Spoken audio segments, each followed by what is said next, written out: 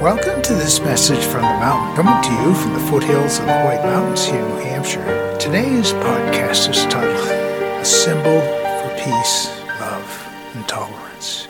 Today, on this one of the holiest days, at least for the Christian community and for other communities celebrating similar or different types of celebration of love and peace, a single white Easter lily, to me, is a symbol of all of that wrapped together. The beauty of the flower, the simplicity, and thinking of how simple it would be if we all began to think about positive actions and thoughts and love. It's a day when people often communicate with families, with friends, even with strangers, and exhibit that. But at the same time, if we just allowed ourselves permission to take the risk of going day by day and looking for the greater good of all, what would that be like? Well, today is a wonderful day to think about that, to celebrate one's beliefs, and to take in the beauty of life itself around there.